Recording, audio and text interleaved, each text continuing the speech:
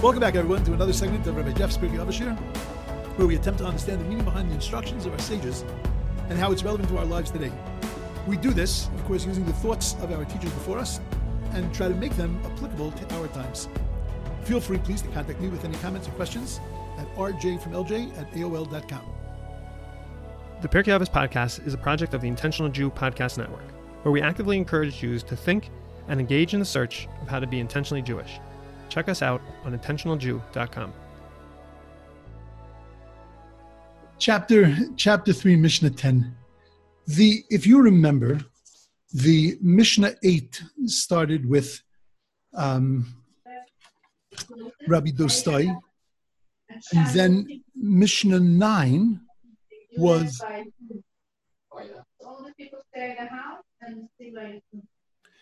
Mishnah 9 was Yes, I muted everyone. Mishnah number 9 was Rabbi Chanina ben Dosa, who talked about Yiras Chet before Chachma, and the Chachma, your wisdom would endure. And then he spoke about, he used to say that anybody whose actions were greater than his wisdom, that his wisdom would endure. Then, in Mishnah 10, he used to say, what we discussed yesterday, that anybody who has the Spirit of God exuding from him, anybody who you see Malchus from that person, then we know that God is pleased with that person. And then we have Rabbi Dosa ben Hyrcanus, Omer. Now, again, Mishnah 9 was Chanina ben Dosa. It seemed to be the son. And then in Mishnah 10, in the middle of Mishnah 10, comes Rabbi Dosa, the son of Hyrcanus.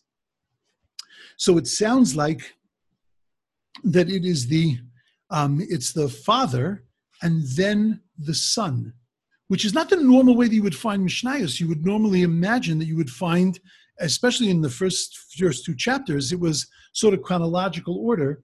And here, if in fact this is the father and the son, there are those that have a different opinion of who this Rabbi Dosa ben Hyrcanus was, that he wasn't necessarily the father of Rabbi Chanina ben Dosa, it was a different Dosa. But according to those that say that this was father and son, so then we have to explain why is it that the son is written before the father. Remember that the son didn't speak before the father. Rabbi Yehuda Nasi Judah the prince organized the Mishnayos, and he organized it to put first the Mishnah of the son and then the Mishnah of the father. So we're going to have to figure what's the connection between the two Mishnayos, the one which talks about wisdom and actions, the fear of God and actions, and then the Mishnah that talks about the things that we're going to talk about today. What do they have to do with each other? And why is the one before the other? Okay. And I will address that. Let's take a look at these four.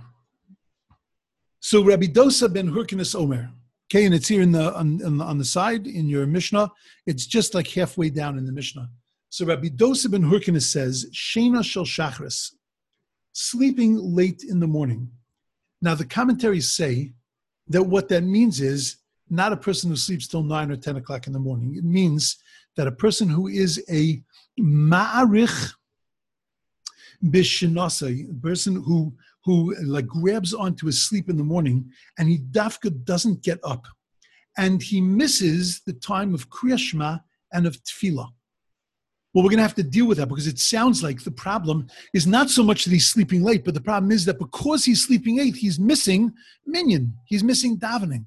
A person is missing the obligations that he has in the morning. Okay, then yayin shel tzaharayim, which means a lechayim in the afternoon. It sounds like the beginning of a Simon and Garfunkel song. V'yayin shel tzarayim, that a person who drinks in the middle of the day. And again, the commentaries say, the Rabbeinu Yonah and others say, that what it means is that Moshech libo shel adam, that it draws the heart of a person towards drunkenness. And what happens is that he doesn't learn Torah, and he ends up doing other outrageous things. So again, it doesn't sound like the l'chaim in the afternoon is the problem. It sounds like the fact that it is leading him away from the study of Torah that's the problem. The yeshivas bate knesios, v'sichas yoladim, and speaking like children. What's the speaking like children? So again, the commentaries say the shashuya yuladim aketanim, sha'avuseim nimshachin lazeh. Their fathers are drawn after the games of the children. I guess the best way to put it is like the fathers that play video games. But it's not just because they're spending time with their child, but because they actually have mastered those video games and love those video games. You know, when I was a child, I had a train set, one of these Lionel train sets, which today, you know, it would be worth an enormous amount of money today. And my father, Olav Shalom, was an artist and a very, very creative person. And he built an entire city for this train track. And it was one of the difficulties that existed between my father and I, is who got to play with it more. but it wasn't he was drawn after toys. It was such a creative, the way that he had built it was so incredibly creative, with trees and mountains and all the stuff you see, you know, when you go to these train museums. We had one of those in our basement. And so I understand this concept of the sichas yuladim. It means being drawn after the toys of a child. And again, it says b'telim melasok b'torah, that because you're drawn after this, you're not studying Torah. And then the fourth thing is yeshivas batei knesios, is sitting in gathering places of Amei Haaretz of ignoremai. It doesn't mean necessarily shuls, but it means gathering places and speaking dvarim b'telim, just sitting around and shooting the breeze and doing nothing. And again, because you're batel min Torah, right? You're not studying Torah, doing anything worthwhile. So all these four, what is the result of these four, says the Mishnah? Motziin es ha'adam min ha'olam. It takes a person from this world. The commentaries say, Garmim sha'adam yamus b'kitzei shanim, that it causes a person to die early, because a person is created in order to be able to be osek, to be involved in Torah and mitzvahs. And this is the Torah mitzvah is the length of our days and the measure of our years. And a person who does these things and he's involved in emptiness and he's batal and he nullifies himself from the study of Torah, what does he need his life for? And it's roi, and I'm just translating the commentaries, and it's going to bring him out of this world, and it's emptiness, and it's going to make his life empty. Now, I completely agree. This is the commentaries. I'm not arguing with them, but I'm not sure that Mishnah is telling me that. I'm not sure that the Mishnah is just telling me that be careful with these things, because these things can make your life unproductive. First of all, we know people that live with many of these things, and they live productive lives. Even though they're wasting time and they're not necessarily being as productive as they could be, but they're living fine lives. They're happy. They're doing fine, and they live long lives. And I'm not seeing this Adam in Olam. They don't die early. So what exactly is this talking about? Plus, why, if you're going to tell me that the real problem of this Mishnah, according to the commentaries, the real problem, the classic commentaries, the real problem of the Mishnah is that if you're involved in these things, it's going to drag you away from the study of Torah. Then why not just tell me a person who's dragged away from the study of Torah, he's going to waste his time. He's going to be wasting his life. In other words, tell me that if you don't say Shema and you don't put on tefillin and you don't learn Torah, right, all the things that we say, these things are going to drag you to, then just tell me that that's the problem. That's the problem with life. The problem with life is that if you get drawn after these, why tell me if you sleep late, if you make a l'chaim in the afternoon, if you speak like a child, you get involved in children's games, and you sit around in the mall, sitting and schmoozing with people, like, why not just tell me the real problem? The real problem is that you're going to be drawn after. You're going to be drawn after these things, and you're not going to study Torah. So why say these things? There's nothing really wrong with waking up late. There's nothing wrong with having l'chaim in the afternoon. So why pin it on these things? Plus, it seems to be a little simplistic. Remember our rule about Pirkei Avos, that if you think you understand the Mishnah, you don't. So if you think that the Mishnah is saying to you, don't take a l'chaim in the afternoon and don't sleep late, that's not what the Mishnah is saying to you. So what's the Mishnah really saying to us?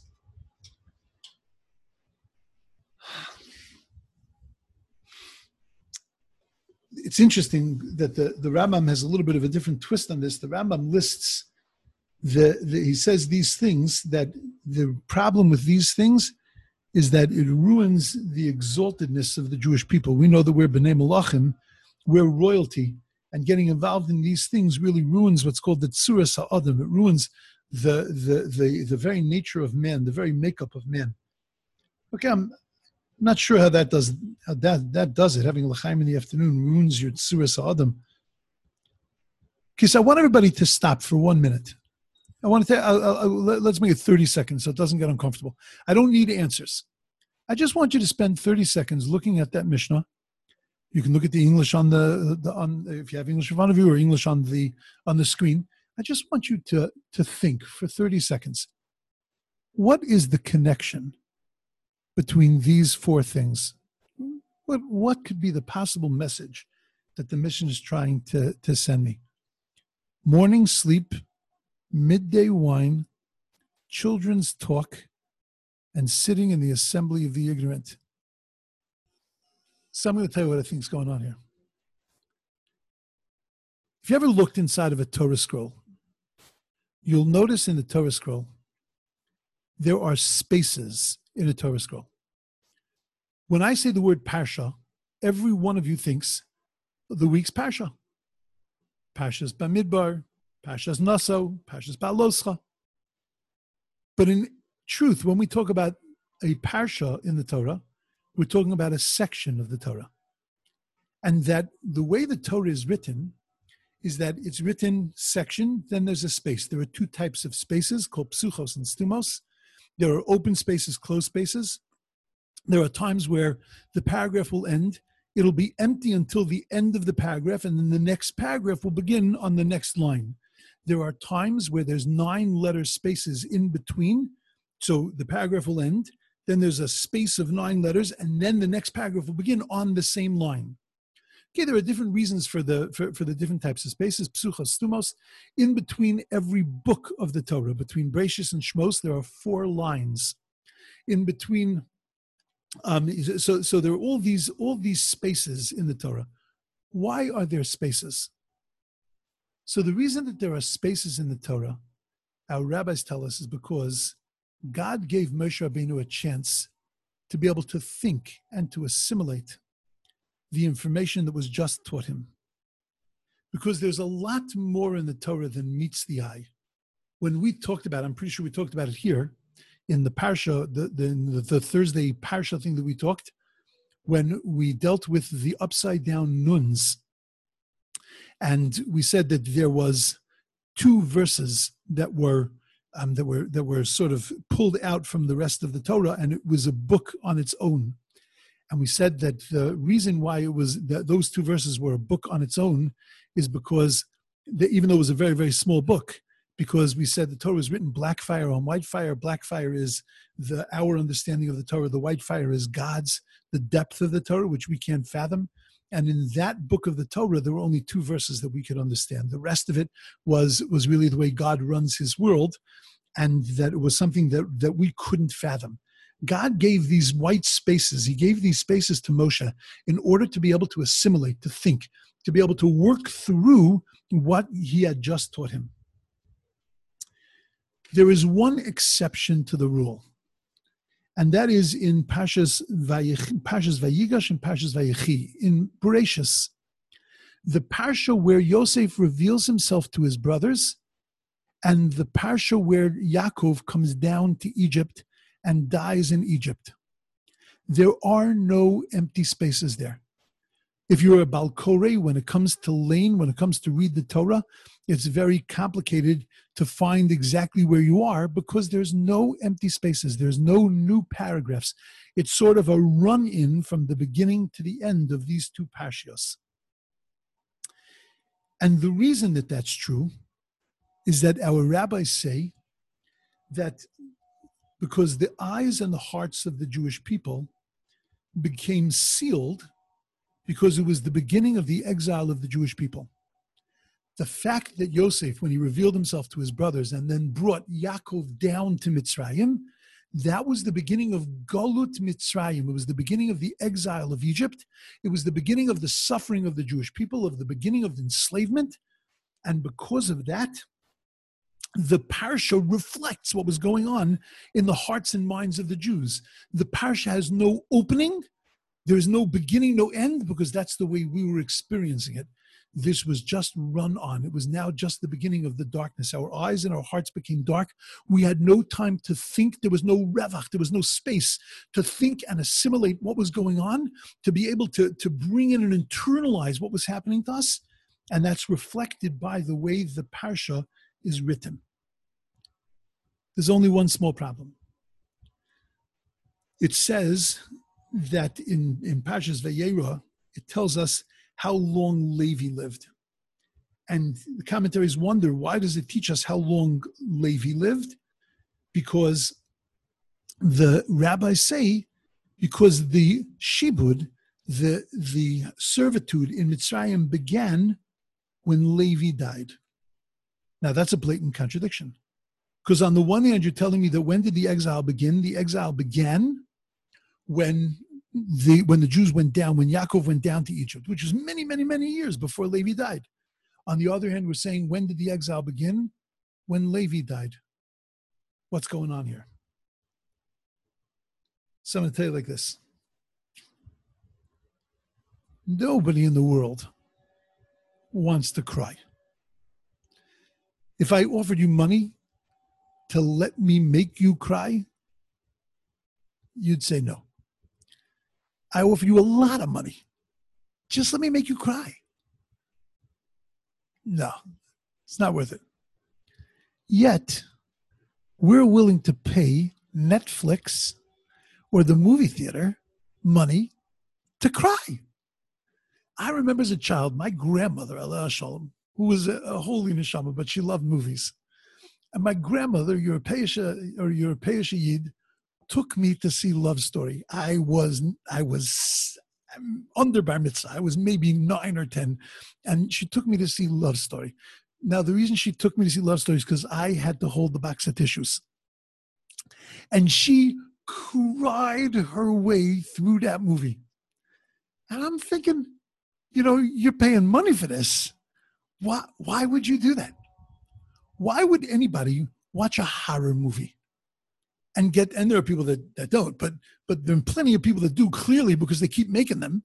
So why would a person watch a horror movie knowing that you're going to be scared out of your pants? A young girl watches a movie about babysitters and how a babysitter is terrorizing us. Shut the movie off. No, she doesn't shut the movie off. She'll watch the entire thing. And then the next time she babysits, she's going to be freaked out of her skin because she's so worried that the movie's going to come real. Why would you do that to yourself? You know that it's not real. You know that it's just a movie. This shtisel that was on television. I remember seeing, they were very believable characters. And I remember seeing afterwards the characters without their stuff on. And it was like a shock. It was like, what, you became Fry in like a day? Like, what happened? Because they looked so religious. They looked so real. So we know that it's not real. We know that it's not true. We know that it's not accurate. So then why is it that we love movies and that we love crying at movies and we love putting ourselves through this? Because we make a conscious decision to escape reality. Movies, books. When a person's watching a movie, try to talk to them when they're watching a movie. The world could explode and they're watching a movie. It's like, don't bother me now. A person's reading a book. Everything around them could be collapsing. Don't make a difference. They're into the characters. They're into the book. They're so lost in that because what they've done is that they've entered another reality.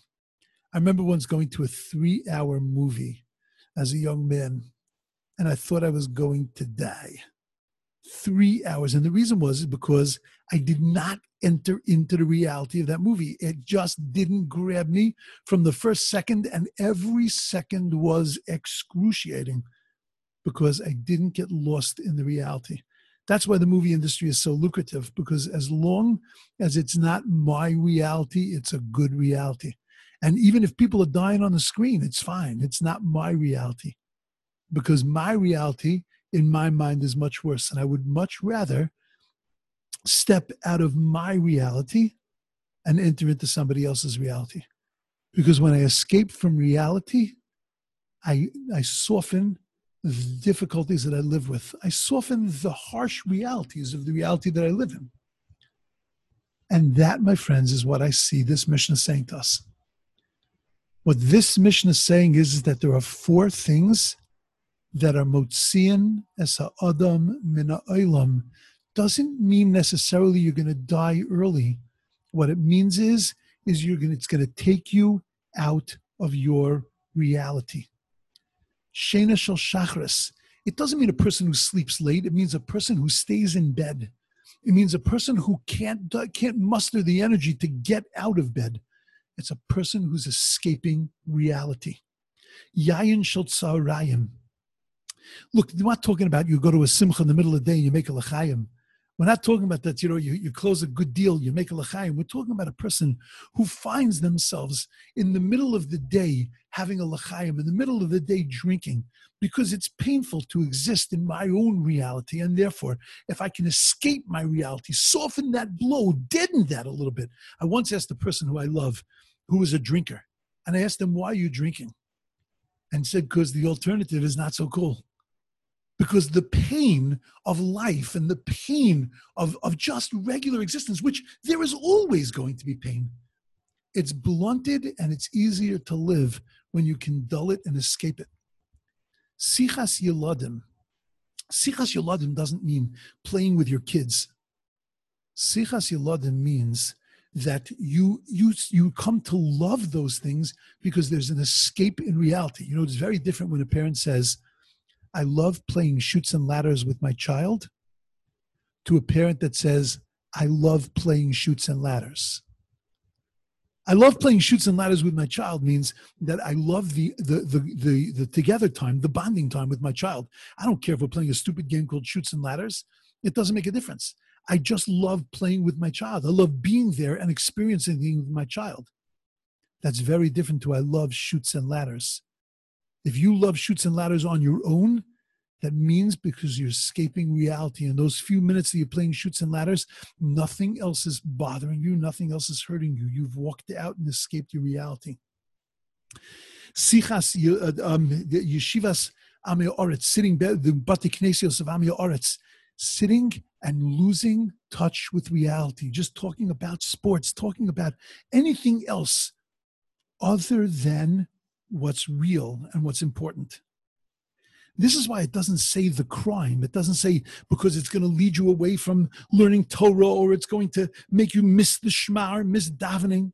Because the crime is just the outcome. It's not the main thing. The crime is the real crime here is that you're creating a false reality.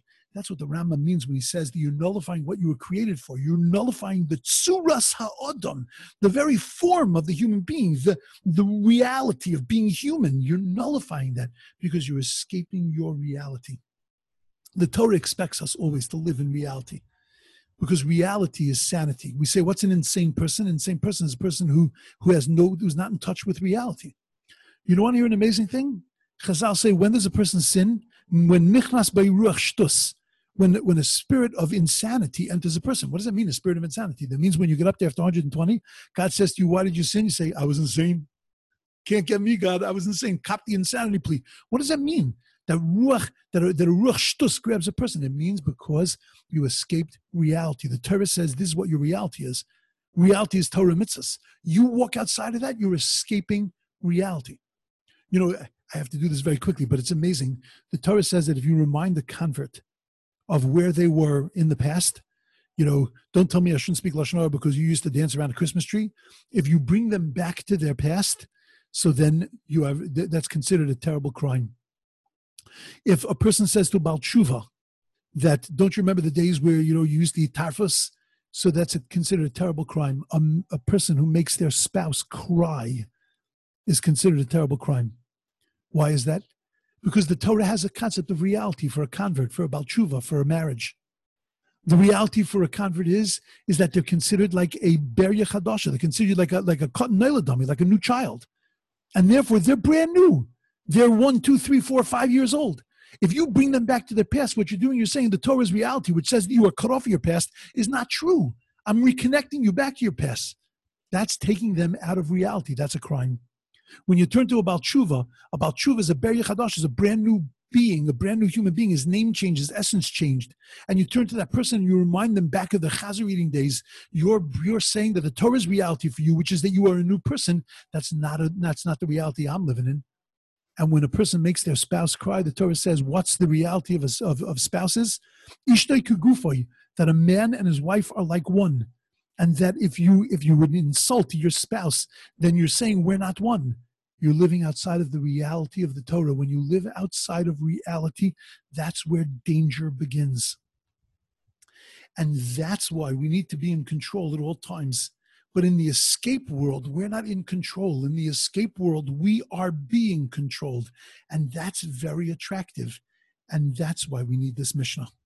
When Yaakov Avinu went down to Mitzrayim, when we stepped outside of reality, when the Shibud began, and we were now in a completely different reality. We were in a different reality in our mindset, and that's when the Shibud began. But the physical servitude, that didn't begin until Levi died. But our mindset, stepping outside of reality, seeing the world in a different kind of way, living in a different kind of reality, was the minute that we hit Mitzrayim, the minute that we got there. And that's why Chazal tell us both of those points are the beginning of Shibud, were the beginning of our servitude in Egypt. One was the beginning of stepping outside of reality, and one was the beginning of the physical Shibud. That's the reason why anger is so dangerous, because anger, we lose sight of reality. Why did the Son appear before the Father?